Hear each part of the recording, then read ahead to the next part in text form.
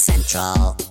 This is Tech Radio. All things computers, gadgets and web happening right now in Ireland. Hear us anytime on iTunes or download from techcentral.ie. Tech Central. Hello there and welcome to Tech Radio, the number one Irish tech podcast, with you every Friday morning with your favourite podcasting app, or Friday evenings on RTE Radio. This week we're in association with PwC, Ireland's largest provider of integrated audit, tax and advisory services. And we'll be talking not about audit, tax or advisory services, but how business can use cloud. And of course, because they're involved with so many people and they do so much themselves, very interesting conversation to come. My name is Dusty Rhodes. This is show 923. Joining me as always is our editor-in-chief, Niall Kitson. Niall, really interesting story this week, leading the bag from Google.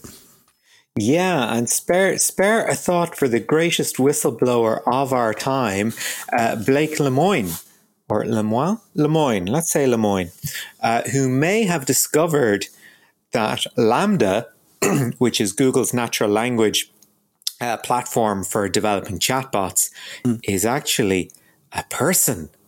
Well, let's dial it back a bit, but is actually sentient. So, I mean, this is something that I mean, there's a couple of definitions of sentience, Dusty. Have you come across any in your time on planet Earth? I mean, we're sentient. Animals are sentient. I have to say, not on planet Earth, but I have lots of experience with watching Star Trek, who would talk about sentient beings.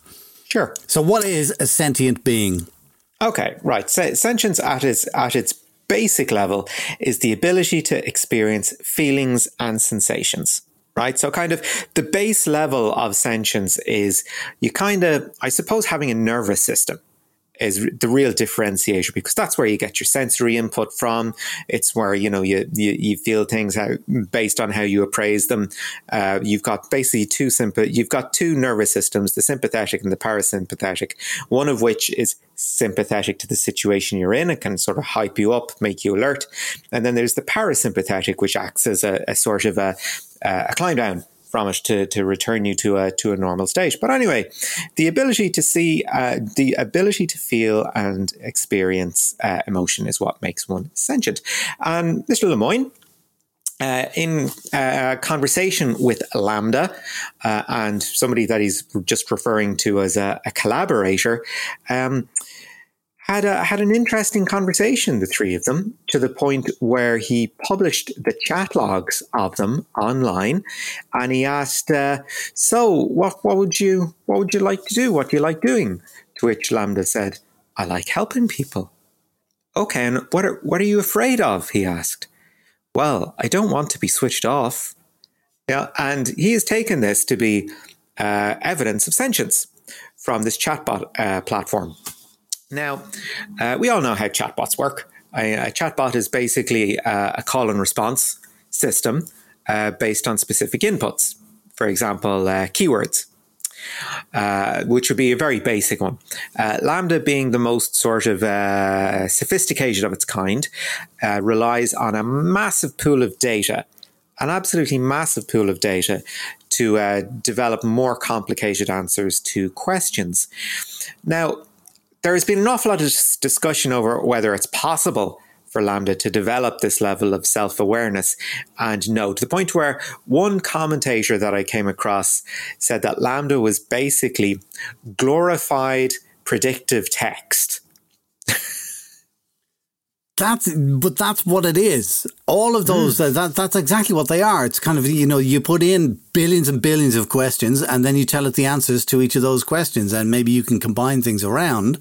But the suspicion is, with this particular story, is that Google's AI is starting to figure things out for itself and has thoughts of its own, shall I say, before I even get to feelings.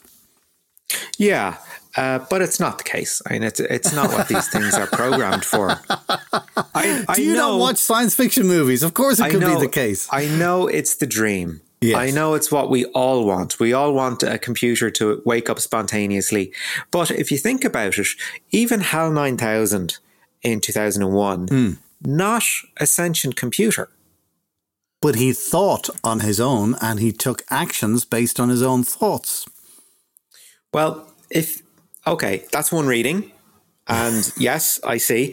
But 2001 is also a film about philosophy. Yeah. And it's very possible that Hal, or the actions of Hal, were being affected by something else. I'm just throwing it out there. Right. We're 5 minutes into the podcast and we're getting way deeper than we've ever been in a long time. Well, that's true. But Lambda, as we know, it's another call and response platform. It's incredibly sophisticated, and it's there to be able to give complex answers. Is this the one that runs? Is this the one that is running on the speaker right now? No. Lambda is an internal technology Google uses to develop things that would run on the speaker. Okay, but it would be interesting to play around with your smart speaker just to see what kind of answers it'll come up with questions. Kinda, yeah. All right, okay, grand. Listen, other news, two things very quickly before we get into our interview this week. Number one was, do you remember last week we were talking about Apple Pay, and now they're going to be able to split payments into 4 and pay it out over 6 weeks? PayPal are now starting to do split payments as well. A completely unrelated development, I'm sure. Of course it is. And away from money and onto the free side of things, I'm a big user of... not a big user. I use services like Photopea and Pixlr for if I'm doing a quick edit job, all right? Because I don't want to have to go to... I use a PC for day-to-day stuff, and then I have my creator's Mac, if you like, right? And then sometimes for just a very quick something with an image, I don't want to have to go over to the Mac and turn it on and all that kind of stuff. So Photopea and Pixlr is what I would use. And a lot of people do use them, but now Adobe are getting a little bit worried and are going to be making a free version of Photoshop available as an online tool on a website. Ooh, I'm interested in that because I use GIMP, which is sort of an open source competitor for Photoshop, and it's not the easiest to use. You do have to get used to it and figure out the way it works. Photoshop I've found to be slightly more user friendly, but of course more fully featured. Yeah. So I think the option of having a free Photoshop is most enticing indeed. The question is, what features will they shave off for the free version?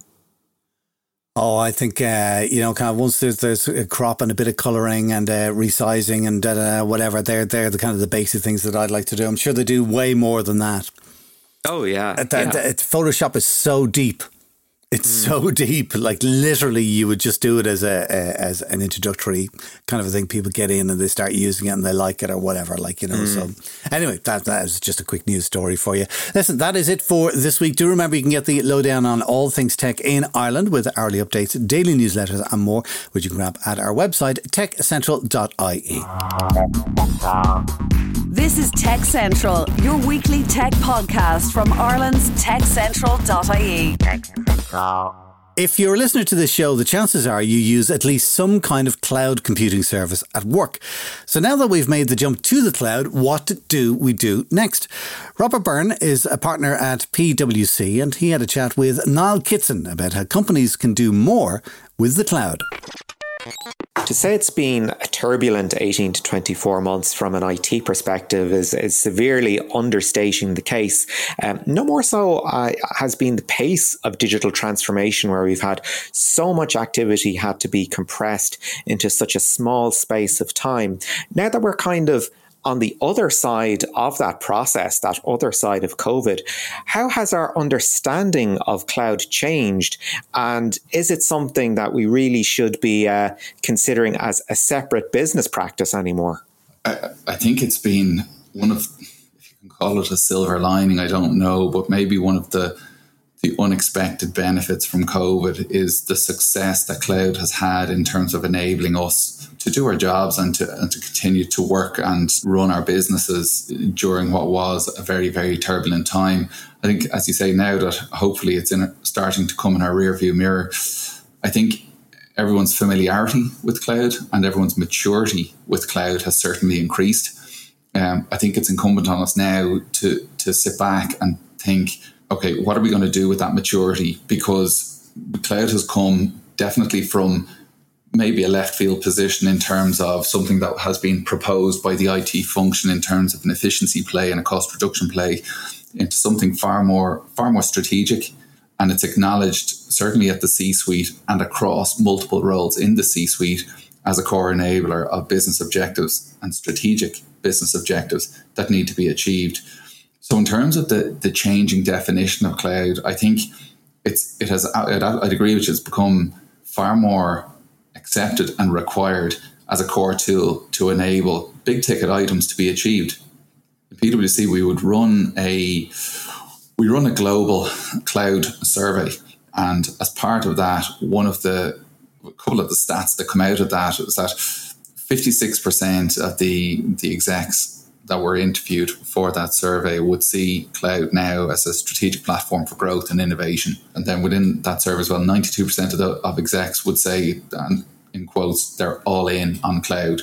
So it has strong traction at a C-suite level in terms of its importance. I think what's important now is for management teams to look at cloud and think, where do we want to point our cloud efforts? We need to be clear on the outcomes that we want to achieve, and we want to use cloud to help us achieve, and then consistently go after those objectives. And those objectives differ from company to company. They differ from, exec to exec. So, but they can range from generate increased revenue from new revenue streams, developing and releasing new products and services, delivering an improved customer experience, delighting customers in new ways, achieving increased levels of resilience, and so on. And I think change in definition of cloud is that it's more formally accepted now as a business enabler. It's not just a technology play. It's seen increasingly so as an enabler of business change and business transformation. And just again, some of the stats that came out of that survey were very telling in that. Between cloud leaders and cloud laggards, cloud leaders are 19% more profitable than cloud laggards. That's a fascinating figure about cloud laggards, and it sort of reveals that an old approach to IT spend just isn't yielding results when there are clear opportunities out there at the moment. Where do you see the blockages happening there? Do you think it's dated management styles in the IT departments, or is it a case of here's your IT budget, use it or lose it? Or is it somebody in the C-suite thinking, well, this is how IT has worked since year dot, you're going to keep doing it this way? It's a funny one. I think, to be honest with you, I think cloud has a fair wind at the moment in terms of it is getting traction at a C-suite level. It is seen as, if you look at any of the top 5 technology trends for 22 in terms of where CIOs are placing their bets, cloud-backed initiatives would rank. There's multiple cloud-backed initiatives in those top 5 or top 10 rankings. I think the challenge becomes, there's a couple of parts to it. The first bit I'd say is that there's multiple points of purchase for cloud-based services and products within the organization. Okay, so as part of an annual CIO survey that we would run every year, one of the things we would look at is the degree of shared ownership of cloud-based investment decisions within the organization. Okay, and what we'd see is that there's a high degree of ownership across all the C-suite roles, which would indicate a high degree of awareness, traction, and buy-in at a C-suite level across multiple functions, not just the IT function. And I think that's very positive because it shows that it's got a broad appeal and it's got a broad business appeal. So I think that is positive. I think the challenge comes whereby you've got, for example, say the CIO, he or she brings a business case to the management team or to the exec team for a large-scale cloud investment or cloud transformation program. And they go away and they implement it, and it's a wild success. And maybe then the exec team is surprised when the CIO is back the next year saying, actually, we're going to need more investment because the success of, for example, that SaaS-based platform that we're after putting in, well, that's after driving increased levels of demand for maybe further solutions, maybe for changing in processes and services that underpin, or that are underpinned, I should say, by that platform. It's driven a need for new skills and capabilities in the organization to help us really leverage the data coming from that platform and so on. So in many ways, companies who do cloud well should expect increased levels of investment coming back. And there's probably shifting sands to a certain extent whereby in the first instance, companies or maybe management teams might think, well, that's grand. We've made an investment in cloud. That should be sufficient, but actually not so, because the companies that do it well get the point that in their move maybe from maybe more traditional ways of working to being more cloud native and being more cloud first, it's driving changes in their business that will require investment. And it's not just at a technology platform level, although that's important. It's at the capability level. It's at, as I said, it's at the services and process level. It's at the maybe pivoting the workforce or your teams to deliver work in a more agile manner. It's maybe enabling your citizens or your colleagues or your staff to engage in innovation and actually empowering them and encouraging them and giving them the tools to be innovative and to try new things with the cloud-based solutions that you're giving them. So then that takes investment, that takes a change in an organization's ways of working, a change of an organization's culture, and everything around that just takes increased levels of commitment. It takes multiple years and it takes multiple phases of investment. So I'm not sure that there's necessarily blockages, but what I would say is, done right, a cloud transformation program will likely switch on more demand in the organization. And I think management teams need to be aware of this and be prepared for increased levels of demand. And in many ways, that could be a metric for companies to know that they're doing it correctly, because it's forcing a level of change for their companies to become more cloud first. Yeah, I think it's such an important distinction to make between what people think cloud is as being sort of a lift and shift of what the services you thought you had before, to this virtual cycle of investment where you've done pretty well. Okay, that's not the end of the project. You've got to scale the project to bring it up to another level, to introduce new features, and to turn projects into journeys rather than singular, a set point of a beginning and an end. Do you find IT teams have taken to this new way of thinking much quicker than you would have thought, or has it pretty much been something that IT teams have been clamoring for in the first place, and now the message has gotten through? I think if you consider the way an awful lot of organizations maybe dip their toe and then dip their foot and then jump into the water, it's gradual. And companies' cloud journeys tend to start with an individual pilot project whereby, and let's face it, most organizations at this stage have engaged with cloud-based products or services in some shape or form, whether it be collaboration or communication or standalone apps that they've tried. But that kind of that gradual immersion into cloud-based services, it has increased capability and skills and awareness in the IT functions in terms of how you procure and deliver and then support cloud-based services. I think that the change in skills that is needed, I don't think it's quite so binary that it goes from, if you like, fully traditional to being fully cloud first. I think it's a gradual journey. I think if you asked IT functions, they'd probably say they've been clamoring for skills for some time because they've seen the potential that cloud offers. But by the same stretch, one of the things that we would see is that in many cases of success, there's unintended success that happens when cloud solutions are made available to the broader public in an organization, if you know what I mean. So the broader staff base, where people can see the opportunity and the potential from a solution that's been brought in. So it might be brought in, as I said at the start of the interview, for maybe a narrower reason, maybe cost reduction or greater efficiency or something like that. But actually then people can start to join the dots and say, we could use that.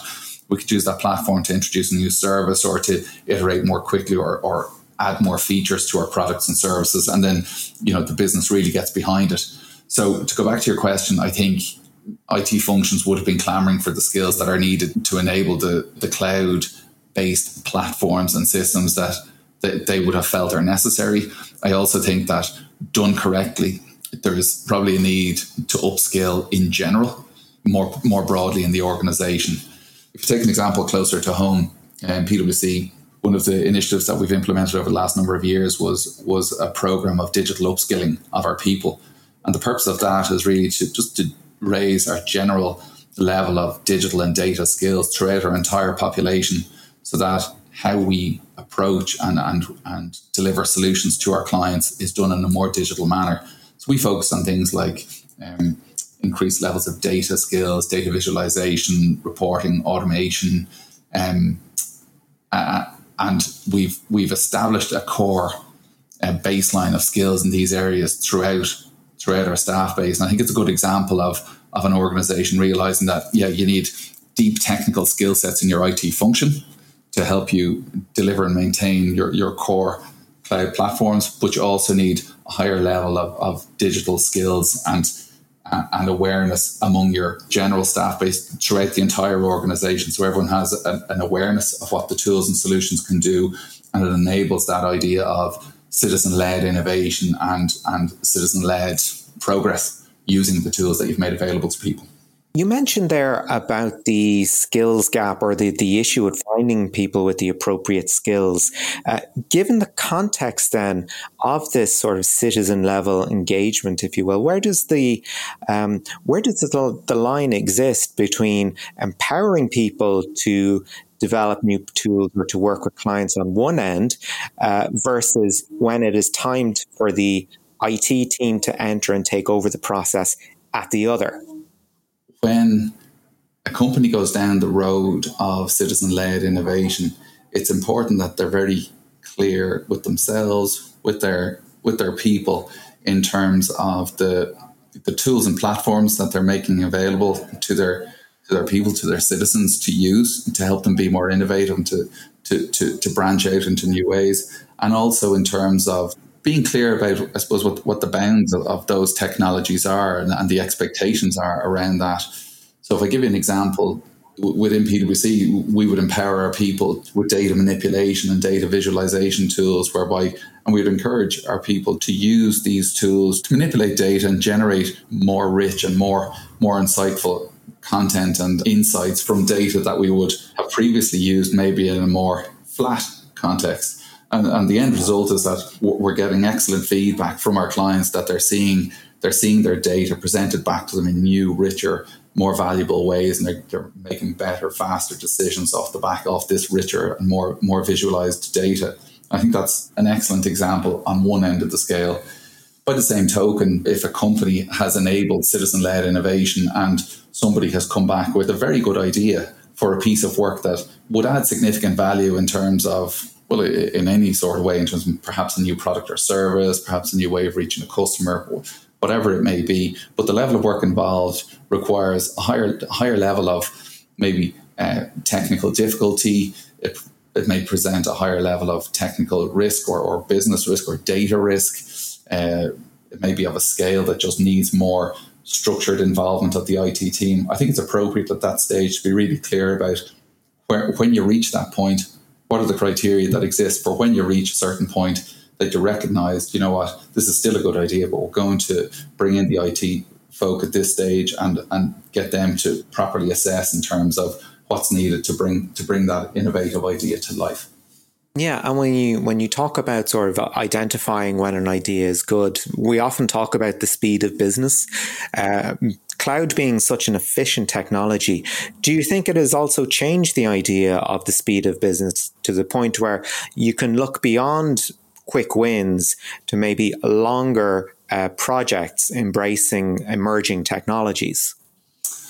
Yeah, I definitely do. I think what it does is I think it opens people's eyes and maybe their minds to the possibilities of what can be achieved, and it can force organizations who may have come into their cloud transformation project with a mindset that, you know, we're just going to replace System X, that's maybe their CRM solution or the sales and marketing system or whatever it is, with a cloud-based option. But actually what they found out is the new solution allows them to reach their customers in new or better ways. It provides them with richer data. And then they're then using that data to give them better information. Maybe that it allows them to innovate so that they have greater customer proximity, they have greater knowledge about what their customer preferences are. They're weaving that back into their products and services to ensure that their customer offering is even more on the money in terms of what their customers want. I don't think it's quick wins. I think we're all living in a very kind of agile world where change is delivered in an agile manner.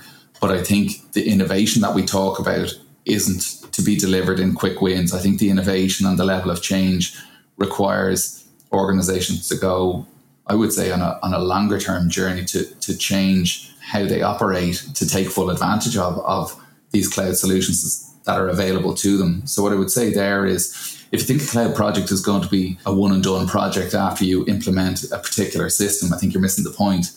I think if after implementing a pilot cloud-based system, the organization realizes that there's far more road to travel in terms of potential to, and I'll go back to those points I raised at the start, whether it's increased revenue, increased closer proximity, better customer experience, better resilience, whatever it is, if companies realize the benefits that they want to achieve through their cloud investment, but they also realize the level of change that's needed in their organizations to fully embrace the potential that cloud offers, I think they'll see that it is a multi-year commitment and it's not just a one project and you're done. So I think that realization, particularly at the C-suite level, is important, because done correctly, it is a multi-year commitment that will yield transformative value to a company that does it properly. And that was Robert Byrne, partner at PwC, chatting with Niall Kitson. That's it for our show this week. Do remember you can get the lowdown on all things tech in Ireland with hourly updates, daily newsletters and more with our website techcentral.ie. Of course, you can catch us each week online or Fridays with RTE Radio 1 Extra. Until next time, from myself, Dusty Rhodes, and from Niall Kitson, thanks for listening. Have a great weekend. Get Tech Radio. Subscribe for free with iTunes or download on demand at techcentral.ie. Tech Radio is produced by digitalaudioproductions.com.